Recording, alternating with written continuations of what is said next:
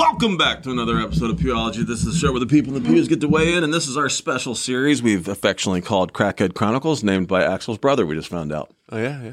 Jean-Claude. Jean-Claude.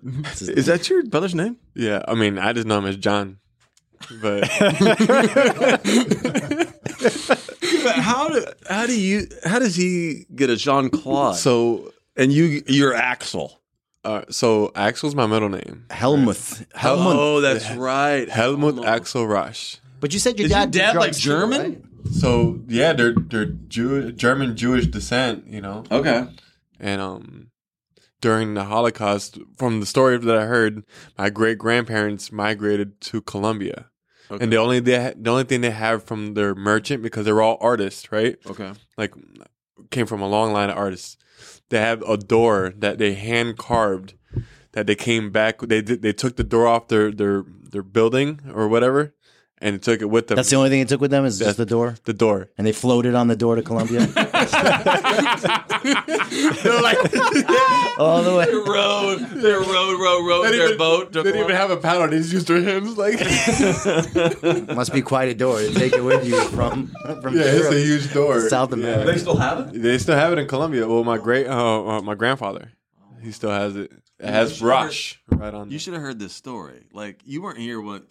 One week it was just me and him. We were talking. He tells this story about his dad and his dad's girlfriend. And he gets like half... Did you hear this? No. He gets halfway through the story. Like, he tells this whole thing. He's dating this younger girl, blah, blah, blah. And then he's like, and she's in a wheelchair. And I'm like, what? And she like scoots around on her hands. I'm like, what? I'm like, you have to tell me more. And like, we went this whole trip on this girl in the wheelchair. It was crazy. Yeah. Kind of like a captive audience there your father had. That's wrong. Cut that. Edit that out. Captain what? Captive audience. Captive audience she's got in the chair. That's cold. Yeah. I heard him speak to his dad once. His dad's Really? a character, yeah. Yeah. Oh, you saw remember the video that I showed you? Like he's dressed up like some like rabbi or something like that. Yeah. And then but he has like a Saudi Arabia music going on, and he's just like No, money. he was dressed like an Arab sheik. Arab sheik, yeah. Yeah. Yeah, because he's like you were saying he's like a con man. He does all these like video con stuff. Yeah. Like, send me money for the secret recipe to the girlfriend. Yeah, or get your lover bag. You know, you gotta like have 7 photos, cut them out, put them in your underwear. You know.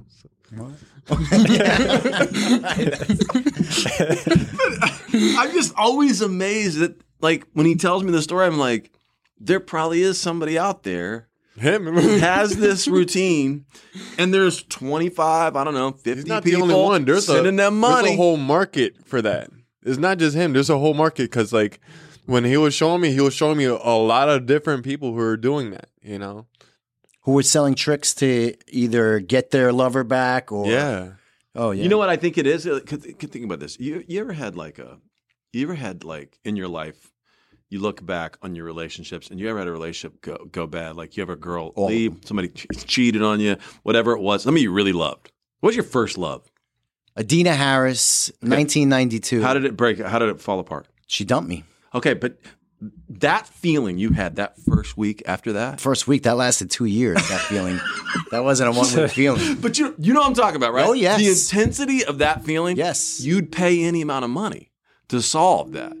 Any amount. And that's where he comes in, right? Like he hits you at that moment where you're so weak, you're like, if I put the pictures in my underwear, I'm going to get her back. If I just pray this prayer or do this ritual. Oh, I got to send him $500. Done. Okay, done. I'll do that. You're at this I low want him point. back in a week. You're at this low point. That's gonna be about 1,000.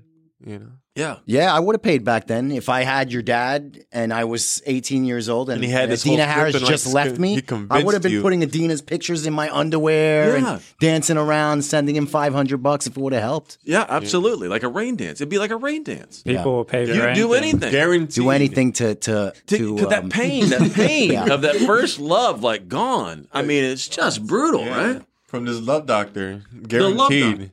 In Colombia, and you have to send it to some random name that's Your dad's on drugs too then, right? of course, like Yeah. the first like the first week, like I remember I was like, so when I first went over there was because I wanted to get away from it all, right? Like I wanted to get away from like the access, right? But I'm like, in Colombia, I mean, and I know in the back of my mind, I'm like, eventually we're drug addicts. We can find it anywhere.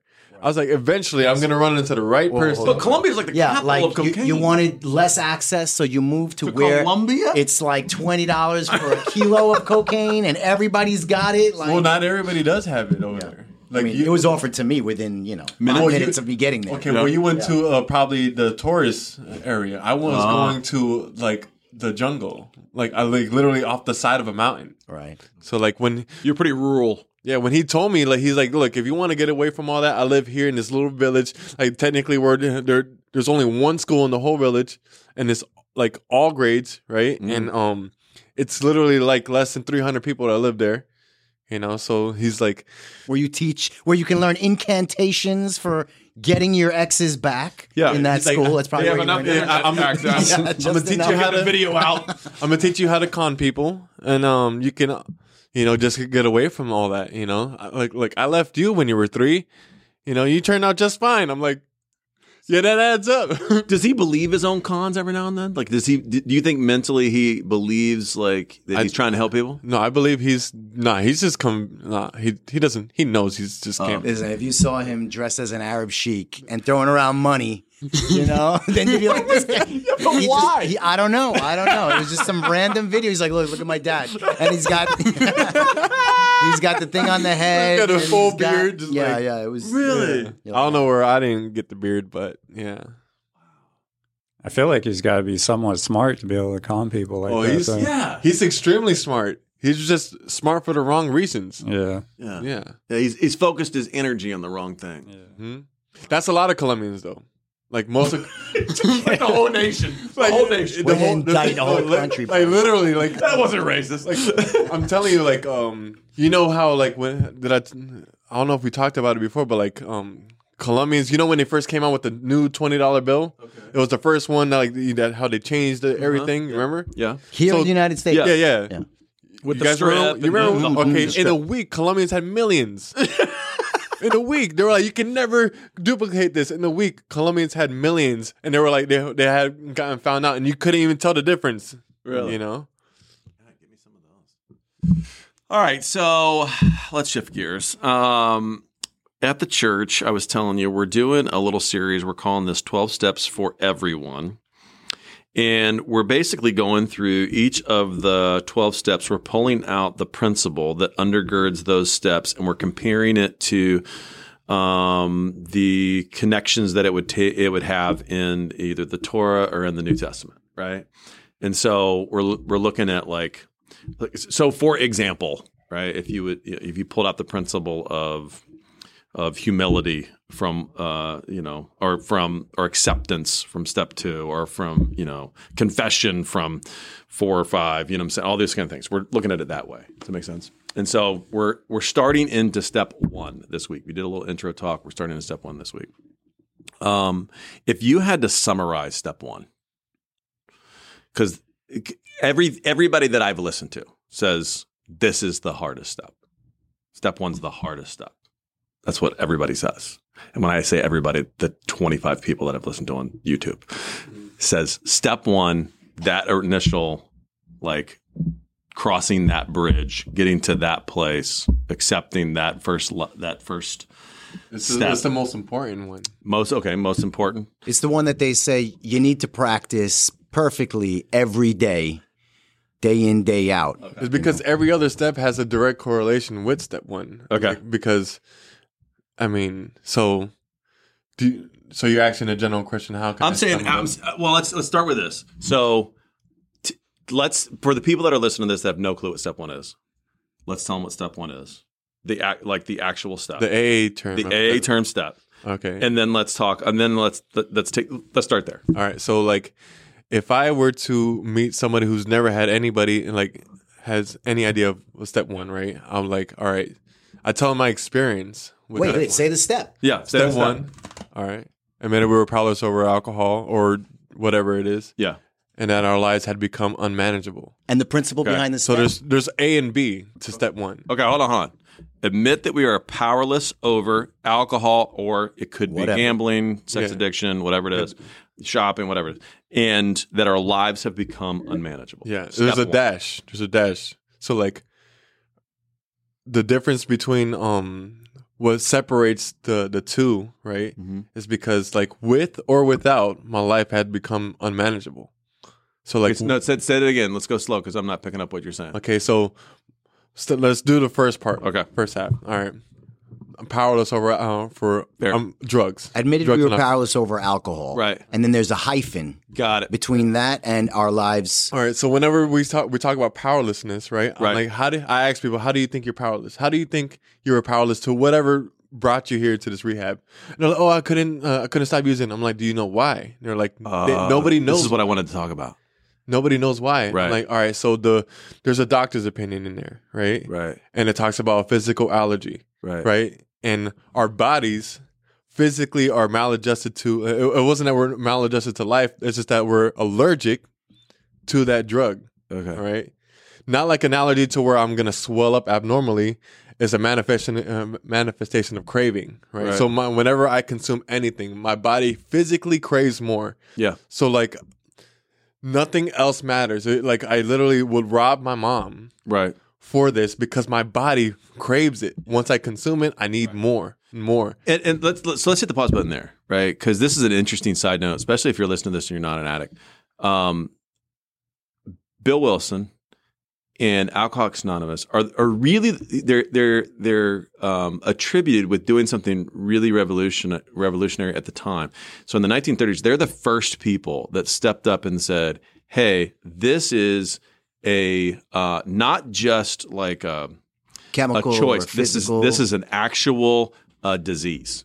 They're the first ones to use disease language. Disease as a model for this. Yes, and they're the first one to Dr. use. M.D. Silkworth. Yeah, they're the first ones to use that. They're the first ones to canonize that language, right, and make that language mainstream. Where up until that point, people thought of like someone that was misusing alcohol as just a bum, like just Yeah, just like a bum. an issue of will. Or Yes, just completely mental. through the lens of will. Or more, there's a moral component here, and you're not morally, you're Exactly. morally bankrupt. Right. They also just considered them mentally ill, Yeah. and locked them up in insane asylums Right. back in the day. And they didn't look at it through the lens of like a medical condition, which is exactly what you're saying, right? That there's a medical condition component to what's going on, right? Can I read this one portion Yeah, right here? sure. All right, so it's on XXVIII, Doctor's Opinion. At the top, the first full paragraph, it says, "We believe and so suggested a few years ago that the action of alcohol on these chronic alcoholics is a manifestation of an allergy, that the phenomenon of craving is limited to this class and never occurs in the average temperate drinker. These allergic type can never safely use alcohol in any form at all. And once having formed a habit and found they cannot break it, once having lost their self-confidence, their reliance upon things human, their problems pile up on them and become astonishingly difficult to solve." Right? Yeah. Frothy emotional appeal seldom suffices. This message, which can interest and hold these these alcoholic people, must have depth and weight. In nearly all cases, their ideals must be grounded in a power greater than themselves if they were to recreate their lives. That's not Bill Wilson. That's Right. Dr. That's the doctor. Yeah. Dr. Yeah, but I Silkworth. think I think that's interesting, right? That I think nowadays we look at it through the lens of like, well, duh, everybody knows that today. Yeah, but and for yet- then that was groundbreaking. No, But there's nobody still- knows that today because well, drug addicts don't know. They're like they just Oh, maybe. Okay, I see what you're saying from that perspective. I'm saying from my perspective, from an Al-Anon perspective, from a person who knows an addict. look we at those wouldn't just people go, who just- well, this person's just a bum. Right. you know what I mean? That's changed. Look at those people who Looked say at just as an illness. it's just choose not to, just stop. Yeah, yeah, okay. And they think they want to. And they're like, our choice is to we're going to continue to do this. I'm like, okay, if I really had a choice on whether I was going to do this or not, right? Right.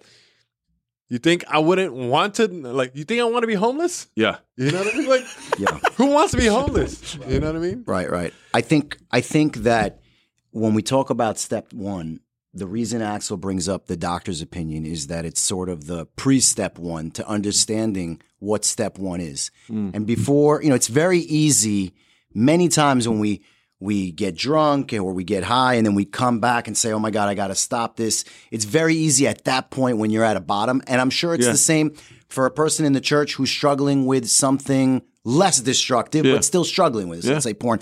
Oh my God, my wife found it and I got to stop. Yeah. And so it's very easy at that point to say, I'm powerless over this. God, Jesus, Buddha, whoever it is, please help me with this. My life is unmanageable because of this. But then something happens like a week or two or a month, 2 months later. Suddenly they haven't been doing that. And suddenly they say, you know what? I think I'm okay. Yeah. And I'm going to do that thing again. Yeah. And so the reason we learn about what the doctor's opinion is at this point in the book is because it sort of prefaces how we're going to look at step one.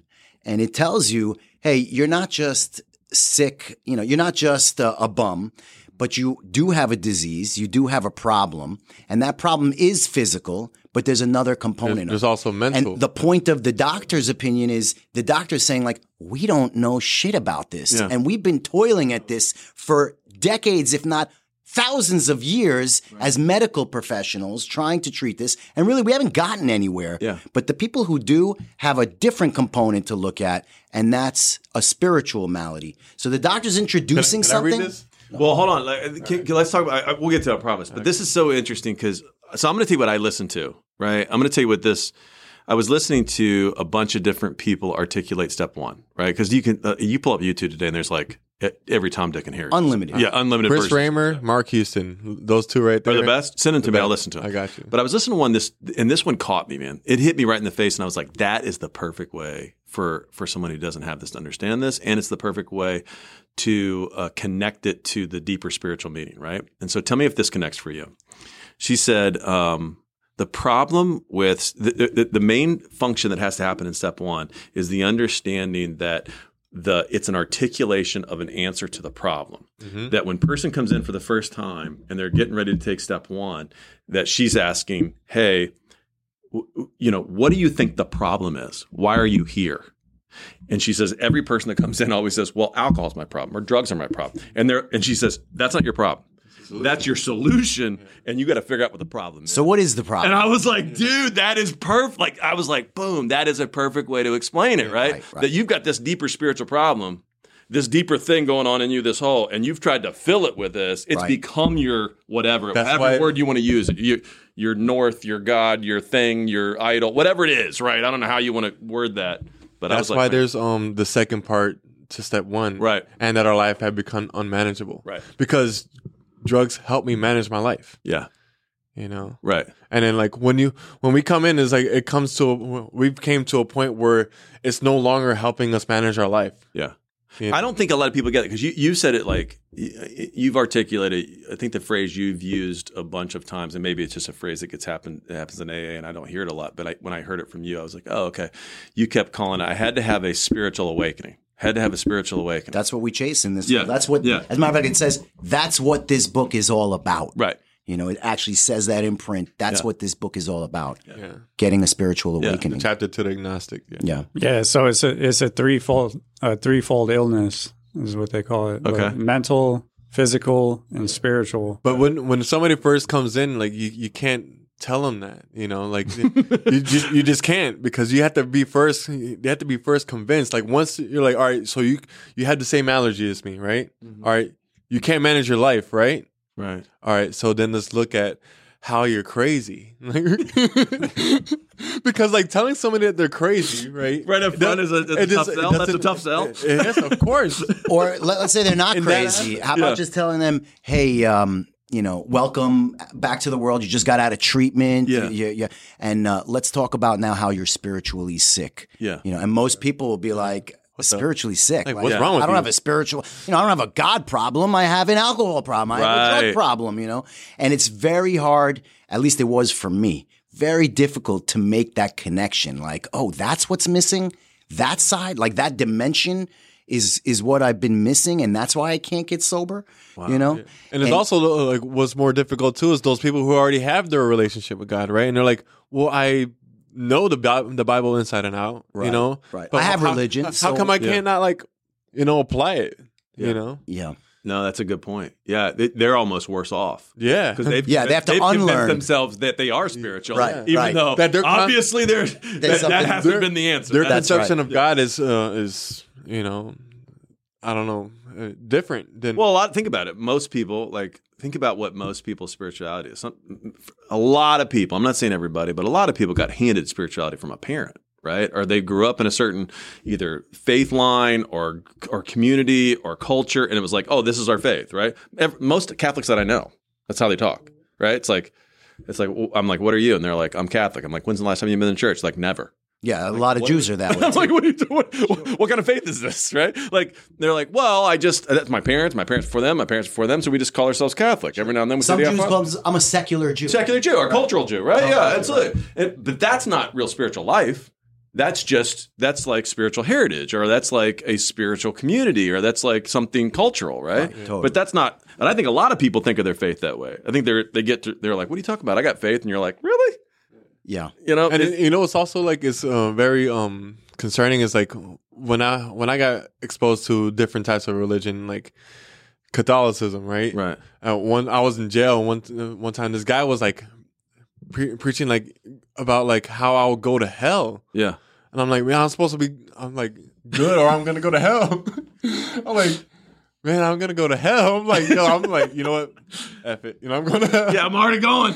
I'm going. Yeah. You know, like or like I'm supposed to live up to this certain standards, and then like when I hear you preach and talking about like being convinced that like those commandments were set in place for me to understand where I don't measure up and where I need God in my life. Yeah. You know, Yeah. Okay, so let me spin it back. Let's go back. let's go back. So if somebody comes in and you're trying, this is a new person, they're looking for a sponsor, you're taking them through the steps. What would be the first thing that you would like? What would be the first thing you would go to? So the first thing, at the very beginning, right? Right. I just share my experience. I'm like, look, I'm allergic because of I'm powerless over the amount I'm gonna take whenever I do this. Mm-hmm. I'm like my life had become unmanageable, right? In this aspect, I'm obviously crazy because a sane person would be like, you know what? I'm allergic to bananas. I'm never gonna eat bananas again. Right. Or I'm allergic to peanuts. I'm never gonna eat peanut butter. But my mind will say, you know what? Maybe peanut butter will work. Maybe almond milk would be okay. Yeah. That in that aspect, switching from one drug to the other, one addiction to the other. In that Right. aspect, I'm just, I'm crazy. Like just in that aspect of my life. So then I have to be convinced that God or whatever power, good orderly direction, God. Yeah. Right. That's what I'm like. Use God as good orderly direction. That this is gonna help me be like, all right, that's fire. Let me not jump in the fire. Right. So I'm convinced of that. Okay, so go back to like what you two are saying and help me understand, because At the beginning, I'll go to how it works. okay, so you go to the go- more practical at the because- beginning instead of like addressing the spiritual component right up front.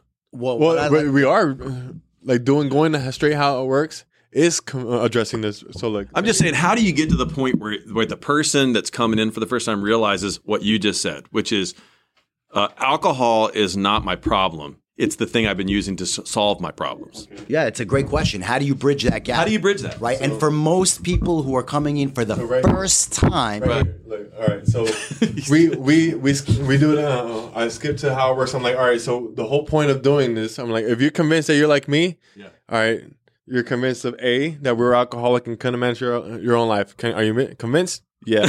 All right. That probably no human power could relieve you of your alcoholism. Okay. All right. You convinced? Yeah. All right. Are you convinced that God can and will if you seek Him? And they're like, yeah. I'm like, all right. So being convinced, we are at step 3, which is that we decided to turn our will and our life over to the care of God as we understood Him. Okay. Like. So you fast forward through the steps. You go 1, 2, 3 all right out the bat. So the reason why, right, is because when we get to, I always skip all this and go straight to here. I'm like, all right, so from its resentment is the number one offender. It destroys more alcoholics than anything else. From it stem all forms of spiritual disease. For we have not only been mentally and physically ill, we have been spiritually sick. When the spiritual malady is overcome, we straighten out mentally and physically. So a lot of drug addicts and drunks, like I've noticed don't like to read, Right. for one. Can't comprehend what they're reading when they're reading. That's Ooh. that's because we're in Kissimmee. That's not everyone. not everybody has an education like you. Just to say, when we're in Kissimmee, it's a little different. particular episode.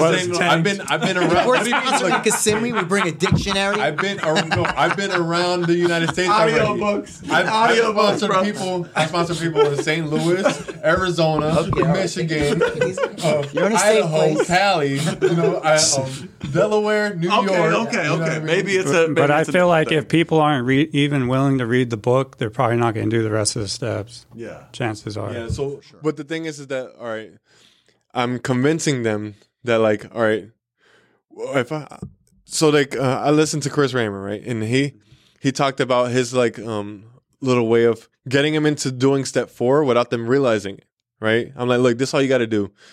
Write a little list of people you're mad at, or you've ever been mad at. You ever been mad at anybody? All right, write a list of that, and then you just kind of like coerce them into doing it, right? And then by the time they're at like 6 and 7, you know what I mean? I'm like, all right, they've already been their spiritual maladies already been relieved enough to where their minds are open up, and like I had comprehension issues my whole life, right? I still have issues with reading certain times, right?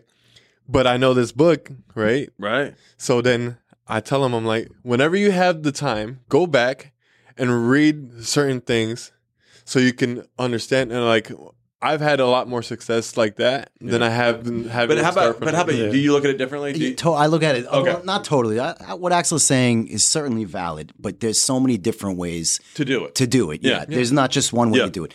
The way it was done with me Okay. required a few things. It required me to hit my head against the wall so many times that I was left with no other solution other than the one you guys are telling me. So if you guys are telling me, okay, you need a spiritual awakening and you got a spiritual malady and spiritual, they're throwing the word spiritual at me so many times from so many different sponsors in so many different groups that finally I was like, I guess it is a spiritual. Wow. Maybe I should just try this because this is like You exhausted the options. I really, when they say AA was the last house on the block, spirituality for me was the last house on the block because I Okay. tried everything else. Okay. You know, we tried medicine, we tried the gym, we tried Yeah. new locations, Yeah. getting married, getting divorced, having children, getting rid of children, whatever it Yeah. is that you can try other than spirituality because I was a card carrying Church of the Flying Spaghetti Monster atheist. Right. Right?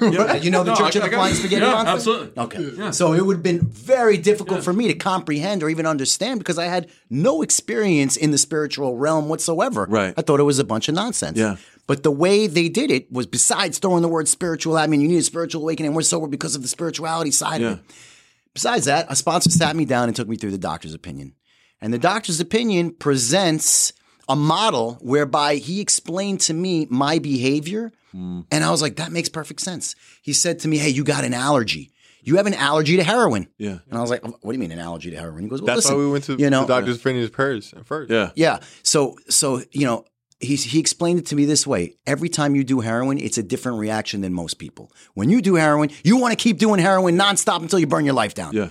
Right? But other people, they might do heroin and they are disgusted by it. They don't want to touch it. And I thought about it. I was like, I've seen my wife get a prescription for Vicodin, Right. which is basically Yeah. heroin in a pill. Sure. And she takes one or two. She had a surgery actually a couple months ago, so she got Vicodin again. She takes one, and then maybe she'll take one as prescribed, maybe 8 hours later. Yeah. And then she'll say, "Oh, these things are disgusting. I hate them. Oh my God, I'd just rather deal with my pain." And then she'll throw them out. Yeah. And I'm sitting there going, how the hell did you just throw out a bottle of Vicodin? And then I think about alcohol. If I drink alcohol, I have a very normal reaction to alcohol.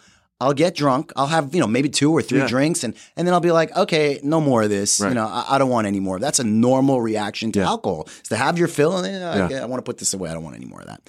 All right. So the first thing I had to understand is that I have an allergy to my drug of choice, heroin. And if I do so much as the tiniest amount, I trigger that allergy and now I cause craving.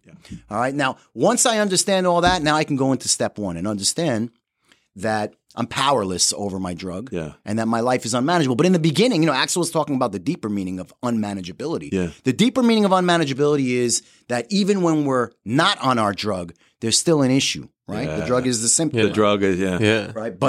But in the beginning, you're too stupid to understand that when you're coming in. No, you just think it's just the unmanageability is drug. like, yeah, I crashed my car, and yeah, I can't make my bills, and you know, like you know how I get over that? It's like, oh, I'm gonna go get high. You know, like I'm get mad, over what? Yeah. or I'm mad at this girl or whatever. I'm gonna go get high. Whatever my boss the pissed me. problems are, Yeah, I'm right. solving them with Oh, drugs. you know what?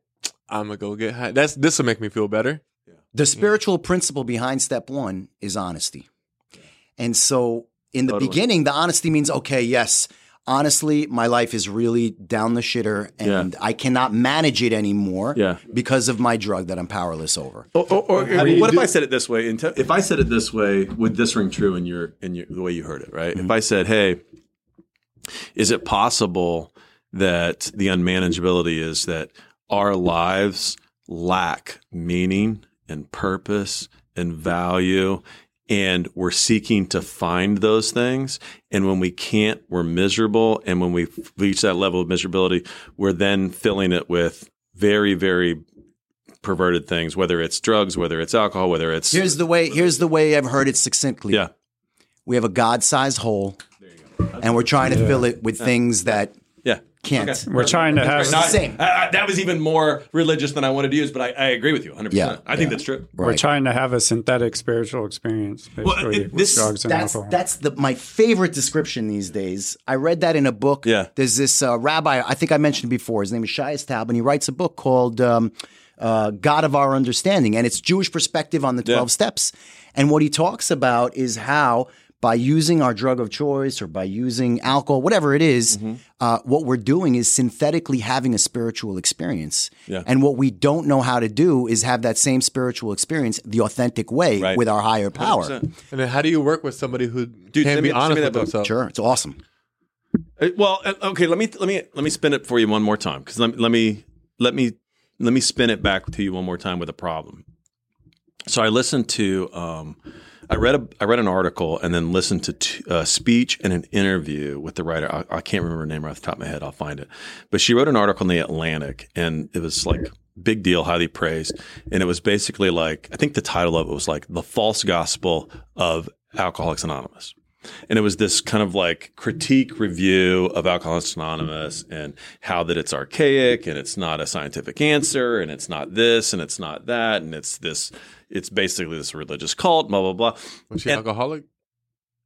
She uses alcohol, but it was interesting. She's but it was, here's the funny thing. This is, I am not in the program. Yeah. Okay. I've been an Al-Anon. I've been a tender at Al-Anon, but I'm not in the program actively using the 12 steps. But even as I heard her talk, I was like, oh, she missed step one. Step one is this whole thing is built on there's a problem bigger than my drug. If you only looked at it through the lens of the drug is my problem, then you're right. AA is not the answer, right? Because the whole thing is not about just it. It's the shift in thinking of you could just the quit drug. doing drugs and everything will be okay. Right. And so they're like, you go get a doctor, you go get a counselor, you go get this new medicine, you go get this new thing. And all of it just to stop the drug use as if that would be the answer. Right. But you'd be left with the God-shaped hole still. Right. Does that make sense? That's how I knew I had a problem this time, because I stopped. Whenever I stop, I feel worse and I get worse and I get sicker, and I get more miserable. Until I use it. That's where it said like our problems pile up on us and become astonishingly difficult to solve. So like it literally right there in the doctor's opinion, it says like our problems. So saying that the drugs isn't or alcohol isn't our problem. Yeah. That author for that Atlantic piece, she's right on the money for everybody who is trying to get sober with any way other than dependent. The spiritual 100%. And so I was where she is. I got you. Many, many times. As a matter of fact, there's a medication that you can take that will. She was going over. There were names for it, like the generic name for the family of drugs. I can't remember it right off the top of my head, but it basically lowers the craving. Right. Yeah, well, by blocking it. So they're called antagonists. Yes, there you go. Right? Got and it. these antagonists, they block the effect of your drug. Yeah. She was basically touting that as like a better answer, a scientific answer. And I was like, yeah, if the problem is just the drug use. Right. As if promoting the drug use. Right. Like if I could vaccinate myself right, yes. from all drug use, I would still be looking for something and eventually find something to fill that hole. So there's a Jaywalker story, right? Okay. Do you know about the? Have you read the Jaywalker story? I don't think I've read the Jaywalker story. So it's basically the Jaywalker story. I think you're about to hear about the Jaywalker story. I'm just gonna tell you about the Jaywalker. Okay, tell me the Jaywalker story. So imagine somebody who says, "All right, I like jaywalking," Yeah. And then because it eliminates drug use or alcohol, okay, and then like jaywalking, they get happy, it's like, oh, you know what, this makes me feel good, right? They're like a serial rule breaker, yeah. Serial jaywalking, every single time. Dopamine from the first time he gets hurt, he's like, all right, I'm gonna stop, I'm gonna lay off the jaywalking, all right. Then by hurt, he means hit by a car. yeah. He's hit by a car. Then he's like 2 weeks later, he does it again. Yeah. And then he ends up in the hospital and breaks his back, right? Yeah. And he's like, all right, I'm convinced I'm never going to do this again. I'm never. As soon as he gets out, he races in front of a fire engine. That's the insanity of just filling that. You cannot fill that hole. You've got to have that dopamine hit. You've got, That's that's such a deep principle to that. That's so spiritually connected. And the honesty component for me is being able to admit to yourself that hole is there. Yeah, but the thing is that if you're on step one, let's say for the first time, doing it in earnest, like, all right, I'm giving up, I'm going to do whatever you guys tell me to do, it's very likely that you're not, and this is certainly my case, that you're not in any way perceiving what the issue is. You're just being told, hey, what you need to have is a spiritual awakening. Now, I have no idea what that means, what that looks like, what that feels like, but if I do these steps as a result of them, I'll have that spiritual awakening. Okay. So at step one, we're not saying, hey, you had the spiritual awakening. I haven't had the spiritual awakening yet. Yeah. I'm just sitting here saying, all right, I'm a screw up. This is gonna help. I'm ready to try some new stuff. Yeah. And I can be honest. But I was interested in how many people said that step one was about identifying what the real problem was. Not that they solved the problem, but identifying that the problem wasn't just the drug. That the problem was deeper than the drug. Yeah. It's a manageability of your life. Yeah. You think you can manage your life by using drugs. Yeah. Or by, all right, so I'm going to go use the gym. Or I'm going to go to Colombia. Basically, we've been on step one this whole podcast. Yeah. With our experiences, we've been displaying how 1, 2, and 3 have manifested in our lives. Right. If you've been listening and you've heard all the experiences that we've been talking about, each one of those experiences brought us to step one. Right.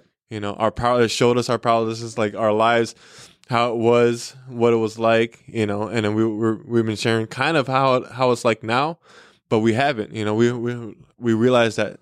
Do you see the connections as a Christian? Do you see the connections from step one to the gospel? Is it pretty clear to you? Did it pop out to you?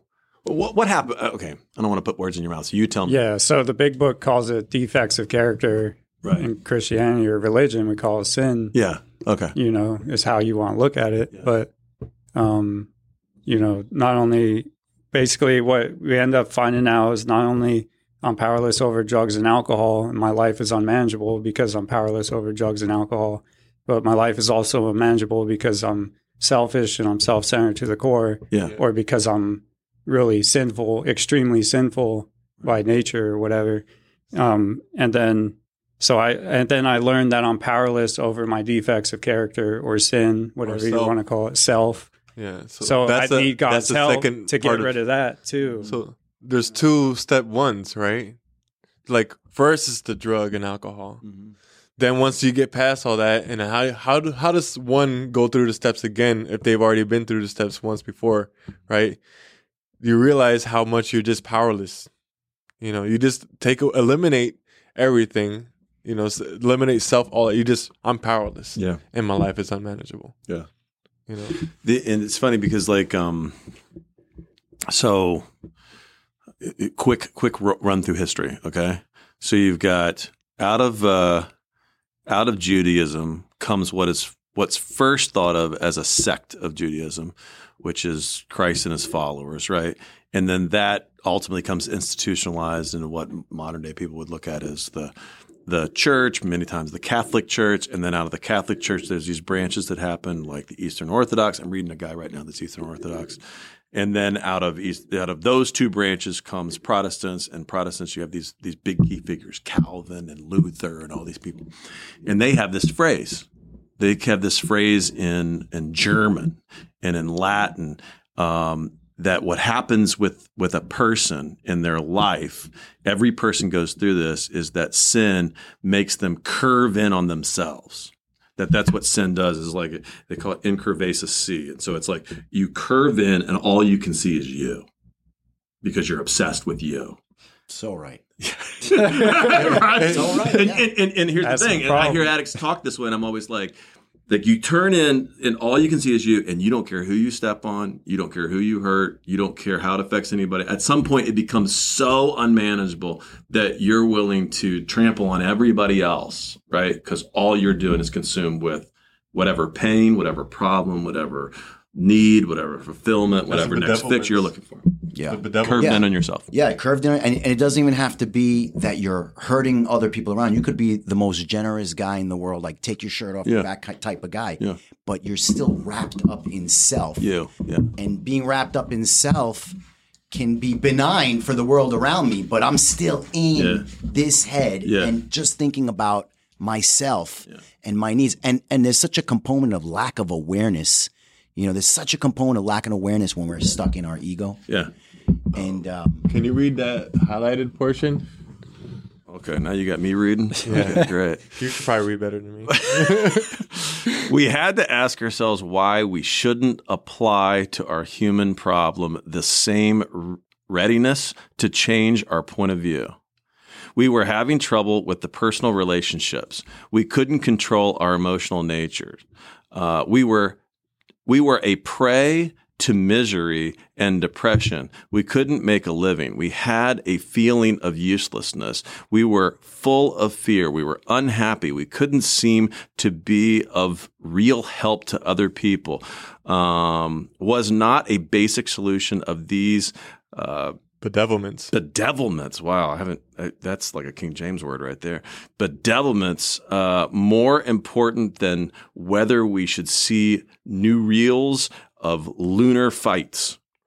What is that? Flights. They're talking about going to the moon. So having the solution to those problems was more important than, because in that time it was like when they were going to the moon, and they were like, who cares about, like, everybody's like, oh look, we had just stepped on. This is a chapter to the agnostics, and it's a commentary on bedevilments versus how important it is to find scientific solutions. Yeah, that's exactly what we're talking about. Yeah. I just think that picture of like turned in on ourselves, and that you have to be rescued from that. Like that's the spiritual component. Like you got to get rescued out of that. Like something from the outside of you, because all you're doing is focused on you. Something outside of you has to.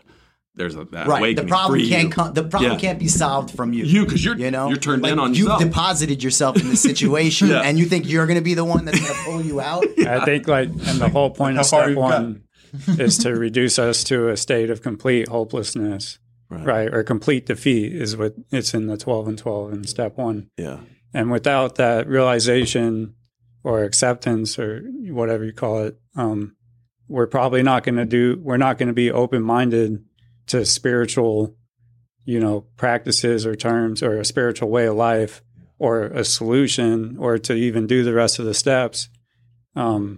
Until we are completely hopeless, That's why Avi, I remember you were explaining to me how, like, when you go to Park Place and you're like, what's your plan when you get out? What's your plan? And they're like, oh, that's stupid. I tried that.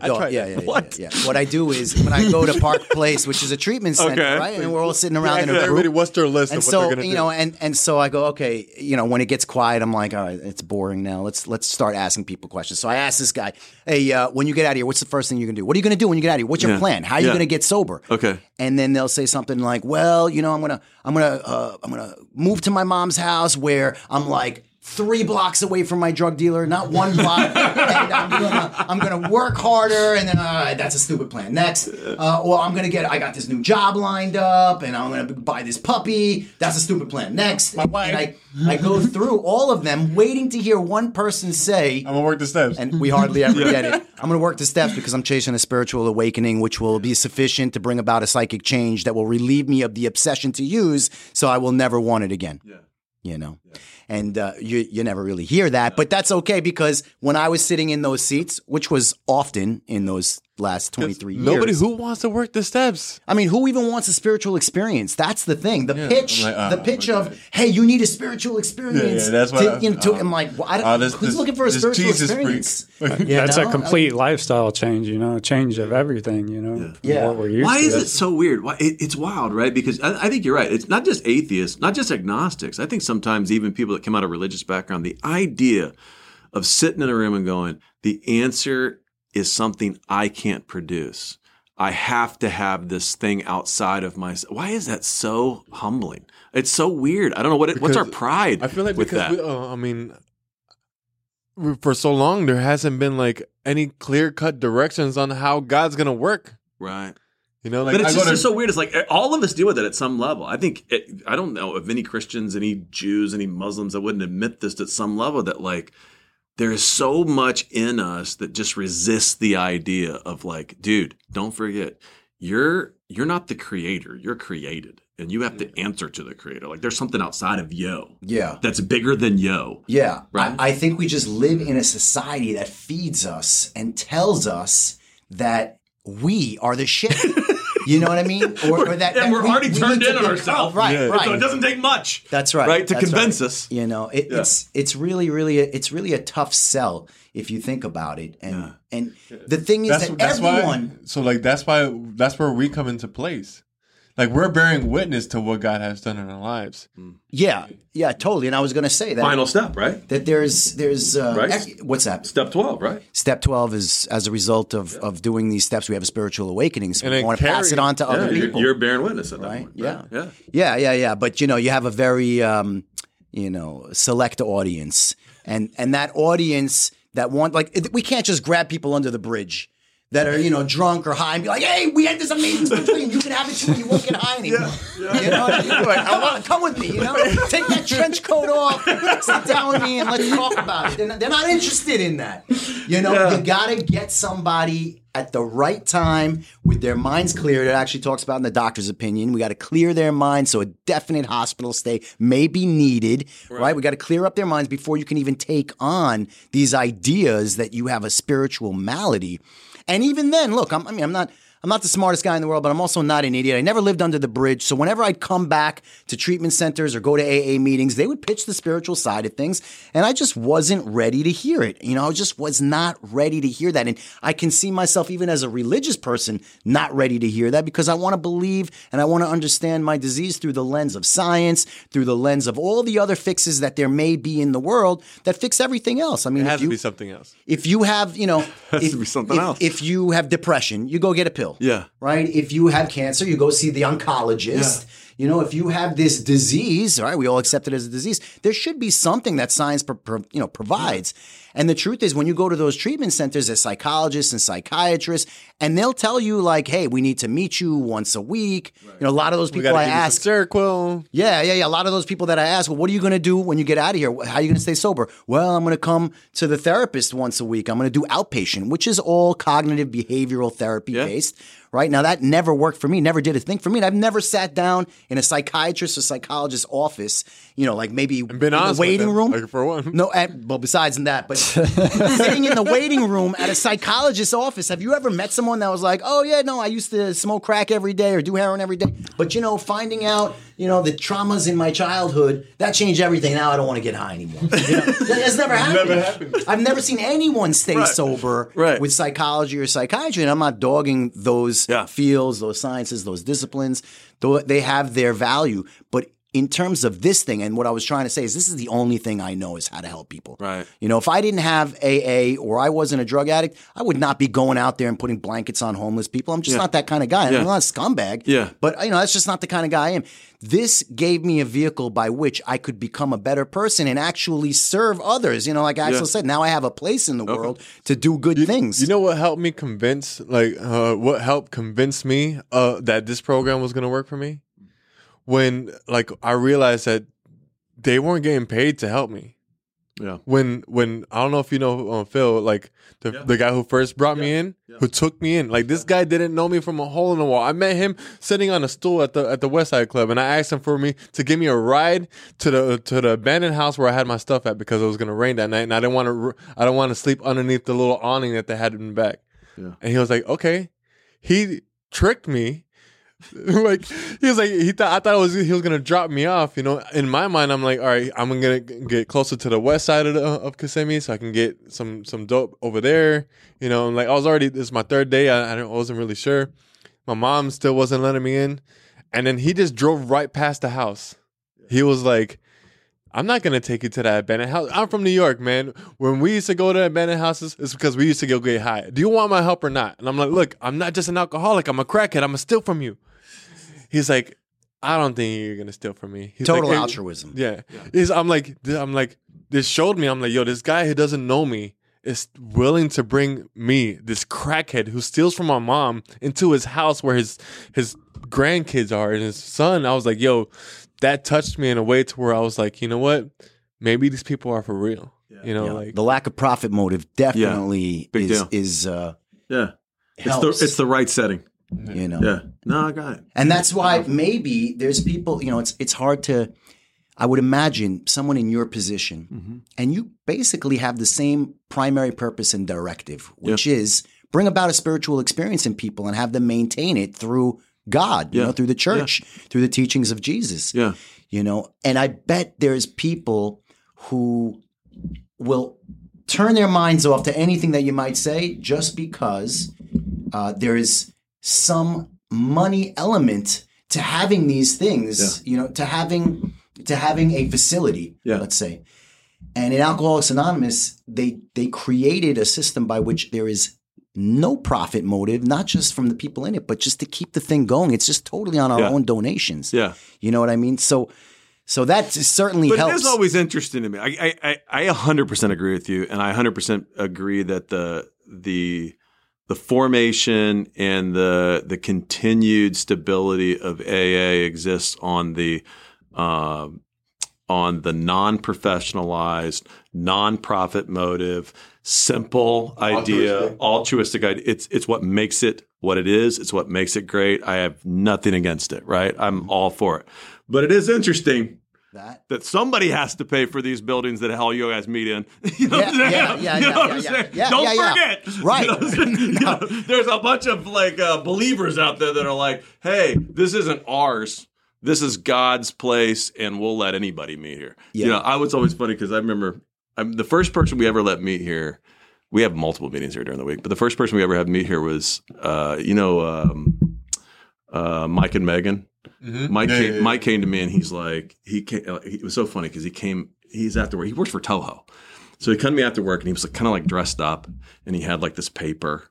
And he's like, hey, I'd like to meet with you. We were interested in hosting this meeting. He had this whole thing, this script of what they do. And I literally took the paper and I go, Mike, listen, I don't need this. I'm not going to read this. Here's your keys. Good luck. Right. You know what I'm saying? I'm like, this is not my building. And I'm like, and if you guys rob the place, okay, whatever. I'm like, this is yours as much as it is mine or anybody else's here. God bless you. Meet here as much as you want. Yeah, you know but today, my view is today of, let's say, a church or a synagogue is get that money as much as you can and pool it and have it for these spiritual experiences. It should be a community good. Yes, now I see it that way. But there's plenty of people in the world I agree. that look and at there's plenty of churches that don't make it a community good. You know what I'm saying? I'm constantly complaining about churches that, like, my big beef is like these churches will go out and build a gym and then nobody gets to play in it. Like, it's constantly empty. Oh, yeah? Yeah. I'm like, guys, this gym sits empty all day long. Why'd you build it? You know what I'm saying? Or like whatever it is. You know, I'm like, guys, I want this place full. If I could fill this place up at night, all night long in the hours, I'd have it filled up every day, all day long. It should be a community good. Yeah. Do you know what I'm saying? Yeah. But is that the way you look at, by the way, you know, going back to spiritual experiences and maintaining them, is that the way, when you wake up in the morning, is that your primary directive? Is that I want to make sure that, what do you call them, parishioners? I don't know, what do you call them? Members, church members, whatever. I want to help to facilitate and instill a spiritual experience in my members and then keep that going in them. Is that what you're trying to do? Sure. I mean, think about it. We're saying from the very beginning, we're saying we believe that the connection with God, the spiritual awakening, whatever you want to call it, spiritual awakening, spiritual relationship, the connection with God, the faith in Christ to connect with God, that all of that is at the very foundation of what changes everyone's life and worldview and shapes them towards this, out of this like curved in on themselves and back out to the way they were created to be and created to live, right? And none of us are perfect and none of us do it. There's not a system that creates that perfectness, but by God's love and grace working together. That's what I love about like AA too. Like the first word of the first step is we, right? Right. It's we. It's not I. Yeah. Is that true? Is that what it says? Yeah. Okay. The first word is we. Don't you know? Why do you always ask me? I love it for what you said. You taught me something the first time we started to talk about it. It was one of our discussions where you guys reminded me. It was like, hey, don't forget, these aren't rules. This is a group. This is Bill writing out of a group that says, we, these 100 people, did these things and this worked. Yeah. Right? Yeah, this was our experience and it worked, but it was collective. To the first edition. It was communal experience. Yep. Right? And I believe that's what the first what supports the change too, is that people come out of people have a spiritual change not by themselves, but in community, right? That there's some level of community connection to it, right? Yeah. That's supported in a sense of community. I don't think it's possible to have a spiritual experience except for the white light experiences. But for most people, the experiences are not born out of a vacuum. Right. They're born out of the fellowship that presents us with a guide on how to do this thing. And when we do that thing with those people around us to support us and show us, that's when we have this spiritual There's experience. always a community aspect to it, a communal aspect to it, right? Meaning that, sure, there's personal devotion, personal connection, personal spiritual relationship, but that is never like enough to sustain. That there's always a communal, like the corporate gathering, the connection of people of faith or like mind that are working on these same things, these same spiritual. It's almost a natural thing that if you're having a spiritual experience or you're living by spiritual principles, you're no longer curved in on yourself. Right. So you're welcoming people into your life. There you know, by nature it happens. There you go. Right? There you go. It's beautiful. And for me, it was kind of a little different because I had a spiritual experience like in my room by myself. Right. And that's the first time like I really felt God's presence, you know. And was that on acid or was that? No, that was sober. But that's what I'm saying. Like, I'm not saying that there isn't individual person experience. I'm saying that when you look at the whole picture over the whole run, that experience is always supported and grows and flourishes in community. It always connects with other people, right? And that's what I had to learn too, because I was like the type that like I just want to be in solitude with God, and that's how I get close to God. Yeah. But I have, and I'm still learning to be around other people and to fellowship with people, and it comes both ways, you know. So there's a connection there. Yeah. Well, there's a spirituality in communing with others, being with others. Did you find it more comfortable being in a church setting, or did you find it more comfortable being in a recovery setting when you first started going? Which communal experience felt more comfortable to you? In the beginning, recovery, because you're having a shared experience with people having the same shared experience. Yeah, that's natural. Right? That's what I would say, right? The most and there's important scumbags like us too. It's the nice. most important. This group is a great group. I didn't even know that like going to meetings and being honest and sharing with people and like helping people, I didn't know it was spiritual. Right, you just thought that's what we do. Yeah, right? You didn't even know, like nobody even said like, these are very spiritual principles we're doing. Right. Like the most important aspect of this is the identification. Like without identification, then we can't get to a point where we're at step one. Right. I'm like, all right, I couldn't come to God unless I heard a couple motherfuckers. Yeah. You know, like if they didn't curse at all, I'm like, these guys are fake. You know, like, I had to. Can you throw in a couple in there when you're doing your thing on Sundays? That'd be a tough sell. That'd be a tough sell. Maybe heard fuck and God in the same sentence. I'm like, these are my people. Right. No, but I think there's a reality to that, right? Like there's a need to feel at home and connected and have your group and have a shared spiritual experience. Definitely. Yeah. And the fact that when you're with others, that is like branching out to be with others, calling people, even calling your sponsor. These are all spiritual acts. I didn't understand that early on, right. But I had a sponsor tell me, calling your sponsor is a spiritual act, right? Going to a meeting is a spiritual act. Vulnerability, honesty, transparency, humbleness, all those things are spiritual virtues. And that's totally. And it takes probably all 4 or 5 of those to pick up the phone and call somebody and say, I'm struggling right now. Right. So like, yep. So like, that's why my approach, right? What I do is, I'll grab somebody like Farabi, for instance, right? I'm like, all right, let's go to the gym, and I'll start telling him about my resentments. Yeah. And then I'll tell him how I messed up in my resentments. And I'll start telling him some secrets about me. Yeah. And I'll start identifying with him. I'm like, all right, so getting him to be like, we connected on such a great level that like now we're like really, really close friends. Yeah. That's how it was.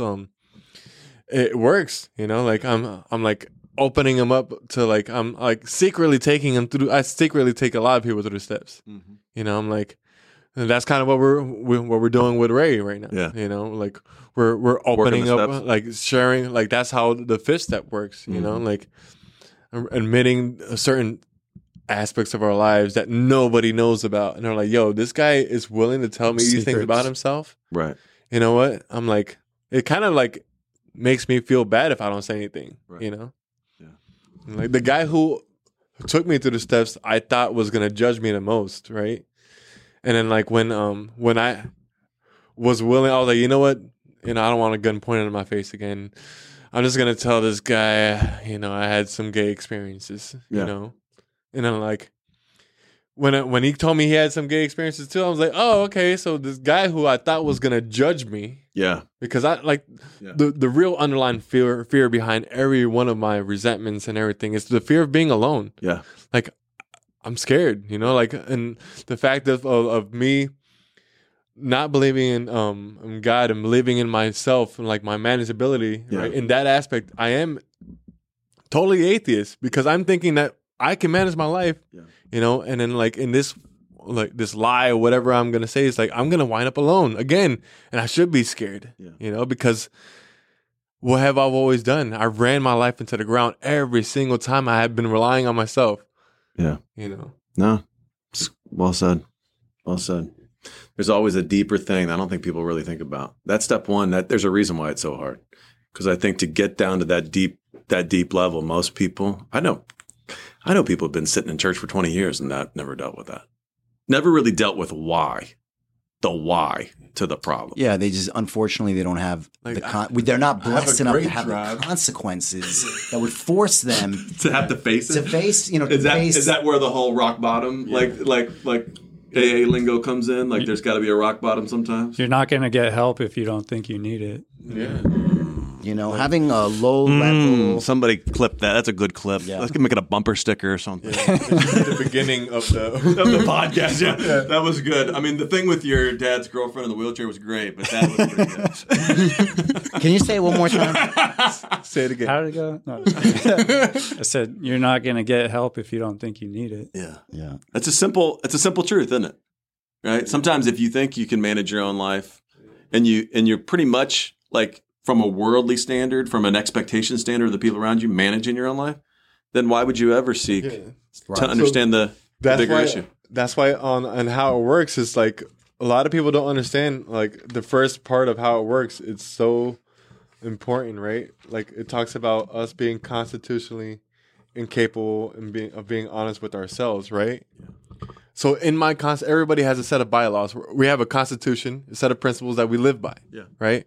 In that constitution says, don't be honest with yourself. Yeah.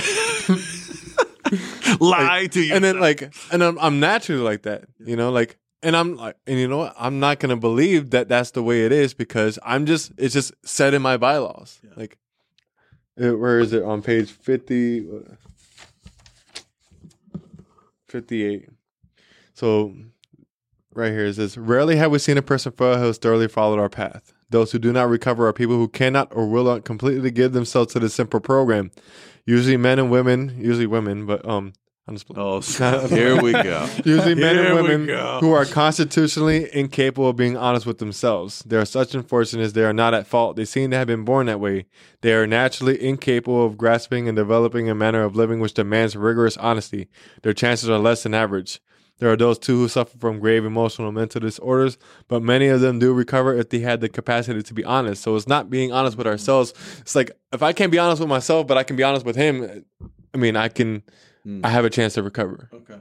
I got a question. When you have a member and they come to you and they're needing help for, I don't know what the issue is, but, I mean, what's the most common issue that you get these days? Marital issues. Mm-hmm. And are there issues where they're like, I can't stop doing this, 100%. Right? Whether it's infidelity or pornography, we know that's a big one in society and certainly in my life too. What's your pitch? What's the solution for them? I guess it depends on the circumstances. Every circumstance is a little different, but my pitch is it basically shadows what you guys are constantly doing, right? Which is, hey, let's go back and let's talk about why we're here, right? What's underneath all of this, right? What's driving all of this? You know what I mean? Let's find that out first, right? Because there's no way to like take porn, for example. There's no way to just usually a hardcore porn user is not white knuckling their way to like stopping. And there's a bunch of things you can do. Like I do a bunch of protective things. Like there's software now you can put on your phone. There's software you can put on your computers. There's all this traffic stuff. Yeah, accountability stuff like that. And I encourage those kind of things. I mean, I use those things. I encourage those things in other guys that are trying to get out of this pattern. But at the end of the day, like those are all addressing the symptom. Right. And they're not really addressing what the underlying deal is. Right. Yeah. And so usually that's some sort of like, you can call it talk therapy. You could call it like, cognitive therapy. You can call it counseling. You can call it I like to just call it a cup of coffee and a conversation. But if we start talking long enough, we get to the bottom of it at some point. If we start talking long enough, it's like, what's driving this? You know and do we get to that same core that I had to take 23 years to learn, that there's a spiritual component to this and there's something missing there? Yeah, absolutely. Like you dig deep enough, you will not find a medical problem. You'll find a spiritual problem. You'll find something deeper that undergirds all of those other things. And once we get down there and they see it for what it is, then the answers become spiritual. Their path becomes spiritual, and it becomes a lot easier. But and then all those other things, all those little like whether we want to call them accountability issues, tricks issues, all the other like support group, accountability software, checking in, all that stuff becomes extremely beneficial once they know what the real problem is. Right. But all that other stuff, that's Band-Aid on a broken leg. Yep. Until they know what. Sure. Yeah, absolutely. Like one of the hardest things that, one of the hardest areas of my life that has been still to this day, like where I'm like, you know what, God, I'm like, I had to be convinced to let you in, right? Yeah. Is sex. Yeah. Like, I'm like, God has taken me from being homeless, not homeless, having a job, traveling the world, or traveling the country, to like relying on him to like quitting my job. There's been times where I had nothing, still had all my bills paid. Yeah. And I'm like, all right, financially, I'm like, all right, God, you're in that. Cigarettes gone, like all those. But then like when it comes to like, that's why when we were talking about like relationships last year, I'm like, man, I was so willing, right? And it's like, and then it was so easily pushed aside when I saw like somebody I was interested. I'm like, my boy forgot completely. like right out the door. He was like, I met this girl and we've moved in. Hey, that's my thing. I always say. I say, you know, Axel and because I would introduce them. You know, it's Axel and Axel's girlfriend. They met on Thursday. This is true. This is a true story. I swear. I'm at the gym with Axel on a Thursday, and he's like, "Yo, this girl came into the tattoo shop yesterday," and I was like, "Oh yeah." He's like, "Yeah, we might go on a date." All right, cool. Sunday they went on a date. Maybe it was Friday, right? Yeah, Friday. On Tuesday we're working out, and he's like, "Hey, we need a place to live. Is your wife renting out a room?" And I was like, "You're moving in with her." I met her on a Thursday, moving in with her on a Tuesday. Yeah, and then they moved out on Thursday. But you remember the first thing I was like, "Yo, I'm thinking like how about we just remember I told you we're just gonna not have sex until we're married." Bro, I remember all of it because the whole time I was sitting there going, I haven't even like most of last year I have been on a white knuckling, no porn, no masturbation, nothing. You know. When you hear this as a person outside of it, because I'm sure you've had to tell stories like this to somebody else, and they've been like, really? Sure. So when you're outside of it and you hear this, do your eyes roll? You know what's weird? Story, or do you try to take a real straight face? Like, you gotta keep it together. What did I say? I'm like this. I'm like, God, I'm gonna let you into this area of my life. And then this girl walked in. Listen, I tried. I was like, really? You're going to move in with her? You just went on there? Are you serious, Axel? You know, with like a big smile on my face. He's like, yeah. I was like, all right. But, really? I tried maybe humor, you know, like laughing through it. Like for him to say, wait, why is this guy laughing so much? But it didn't work. I love it. The humor actually did the opposite effect. I'm like, you know, it's a great idea. You know, but listen, you know, we got to do a first step oftentimes as I'm learning now. Yeah. I just reached a year for the first time in my life earlier in the month. Good for you. Yep, thanks. And now the drug isn't so much the thing that's dominating my recovery anymore. Now I have the wherewithal to actually see the other things in my life. Certainly pornography is a big one. Yeah. You know, and I need to do a first step. First of all, it needs to be objectionable enough for me to get to the point where I'll do a first step with it. It's getting there, but the pain has to get great enough. You know? Yeah, and it's the thing is like, what kind of pain? I mean, what kind of pain? Because you know, what do you mean pain? Like like overly masturbating, that kind of pain. Like that's what I'm saying. Like that's where I'm like, how can the pain become great enough to where you're willing to have this be removed? Well, that's when you get more and more sane. So what I'm discovering is that as we achieve more and more sanity, we can actually look at lesser and lesser evils that cause less and less consequences. Let's just call it pornography. It's not killing me, but now with more sanity returning or just coming to myself for the first time in my life, I can look at it and say, this is not a good thing. I want to change this. Yeah. You know? Yeah, I think can you look at it? Does it help to look at it through that lens of what we were talking about earlier, like the turned in on yourself? Like there's a component of pornography that's the weird component, right? It's like it's not just like, okay, it's titillating, it's enticing, there's a quick release, all that kind of stuff.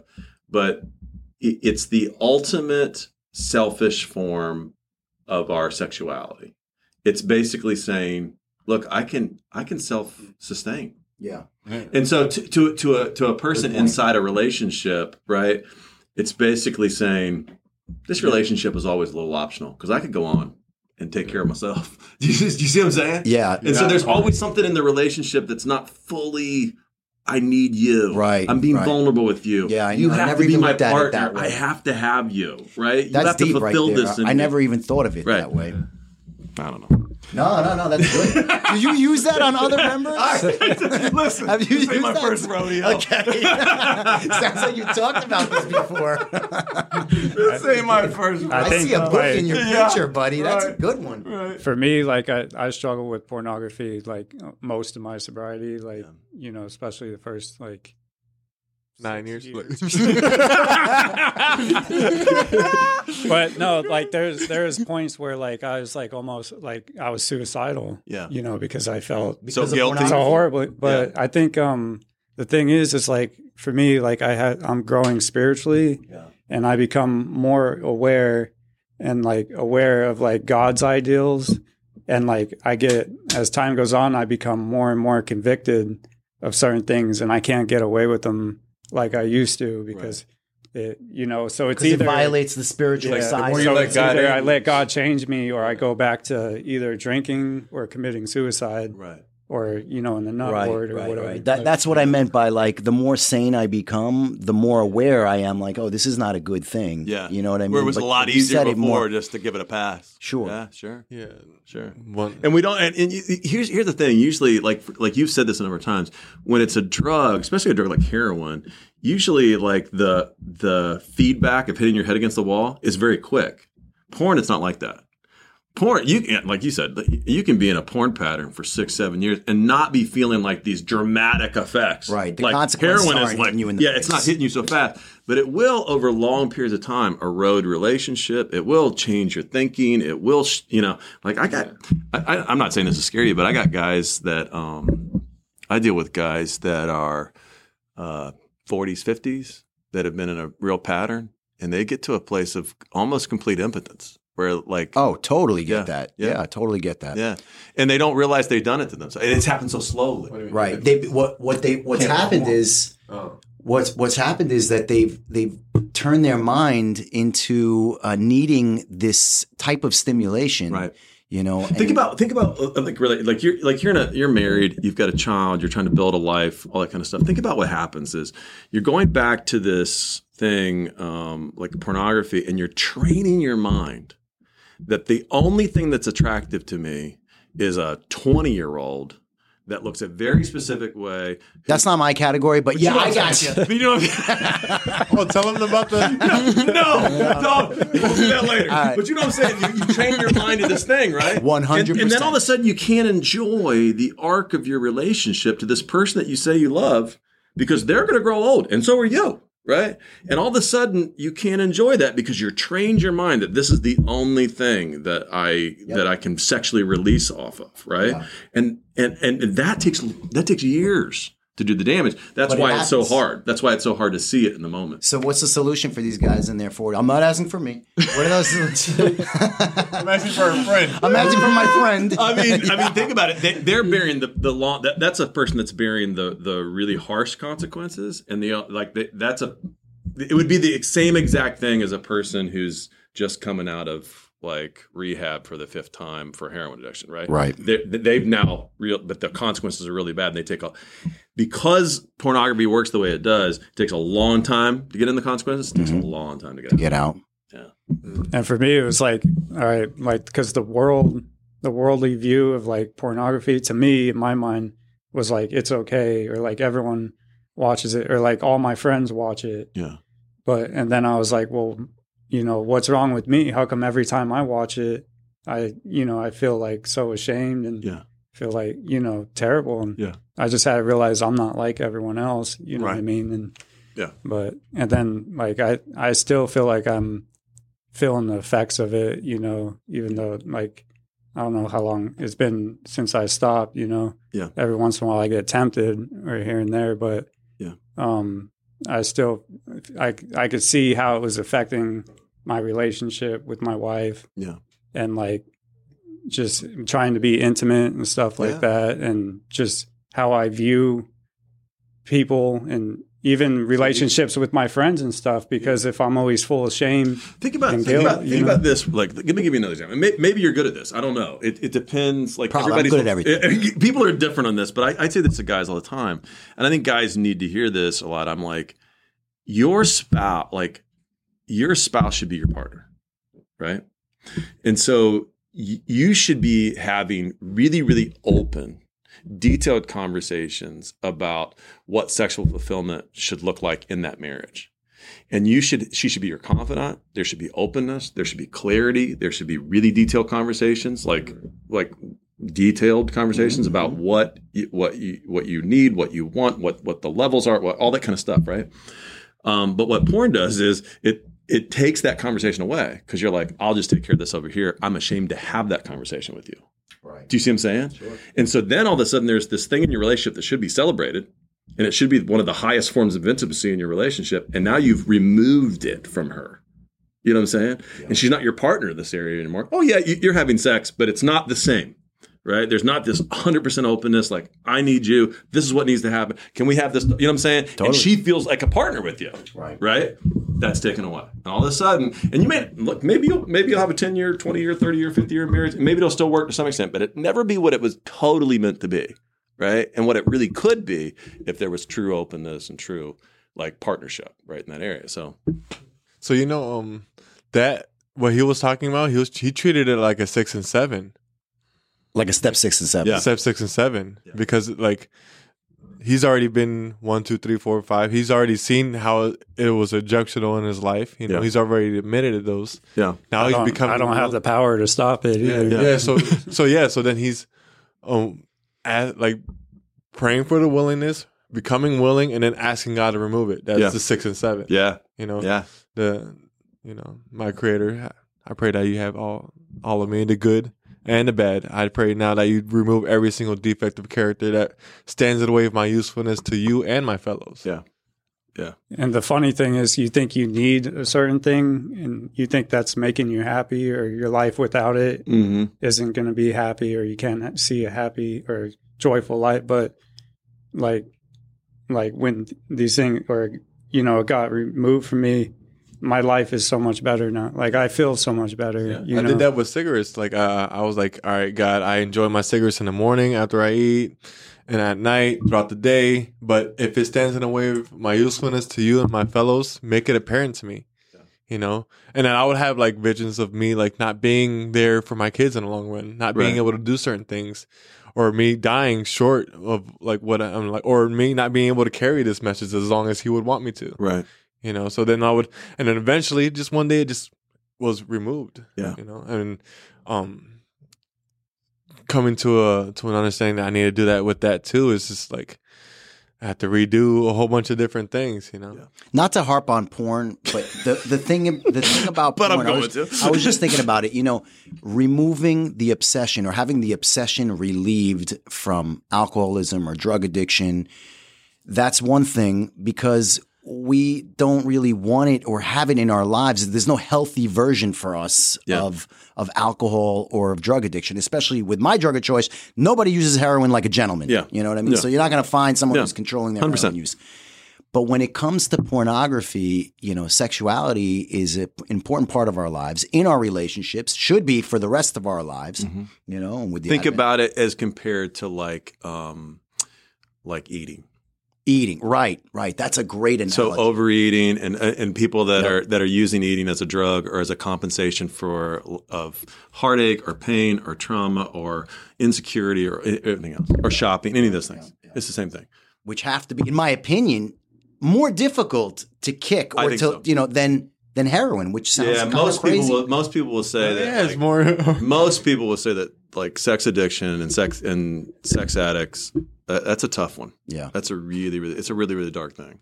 Yeah. Like, nobody knows about it.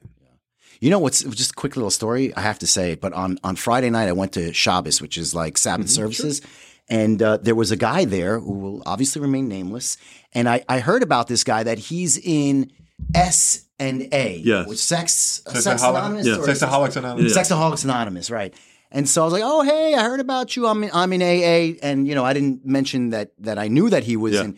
But every time that when we were talking to a third person, he would make a sexual joke, like a joke. He's like, I know him because of, and he said these lewd comments. And each time I was like, this guy, how long has this guy been in this program? Because, it was like. I don't think he's been in long enough. Yeah. Every time it was like 4 times, you know. And I called our buddy, the guy that knows him. And I was like, hey, does this guy always make these weird comments? He's like, yes, he makes all these weird, lewd sexual comments. Yeah, I had a client come in. She was gonna get tatted, but she ended up getting a piercing. Right, so I'm gonna tattoo her on Friday. My piercer came after she left. He goes, bro, she's in SA too. I'm like, what do you mean? He's like, she was like, yo, you got so quick that it was like if you would have put me in the. I don't want to say what you said, but it's like you did it so quick. You could have just did this too. I'm like, what? She said that. He was like, yeah. He's like, she like damn near got naked in the piercer room. Like, Wow. Might be a good place for single guys to go to the SA meetings. I think there is a group of guys that are probably showing up. I mean, I wouldn't put it past them. You just got to Google it. All right, that's as far as we can go for today. I feel like if we go any further, we're destined to get in trouble. So thank you guys tremendously for your input. I think there was some really deep stuff we covered today. And I appreciate you guys being vulnerable and sharing. It was great. Thank you. Thanks, Pastor. All right. Y'all be good. Love you, man.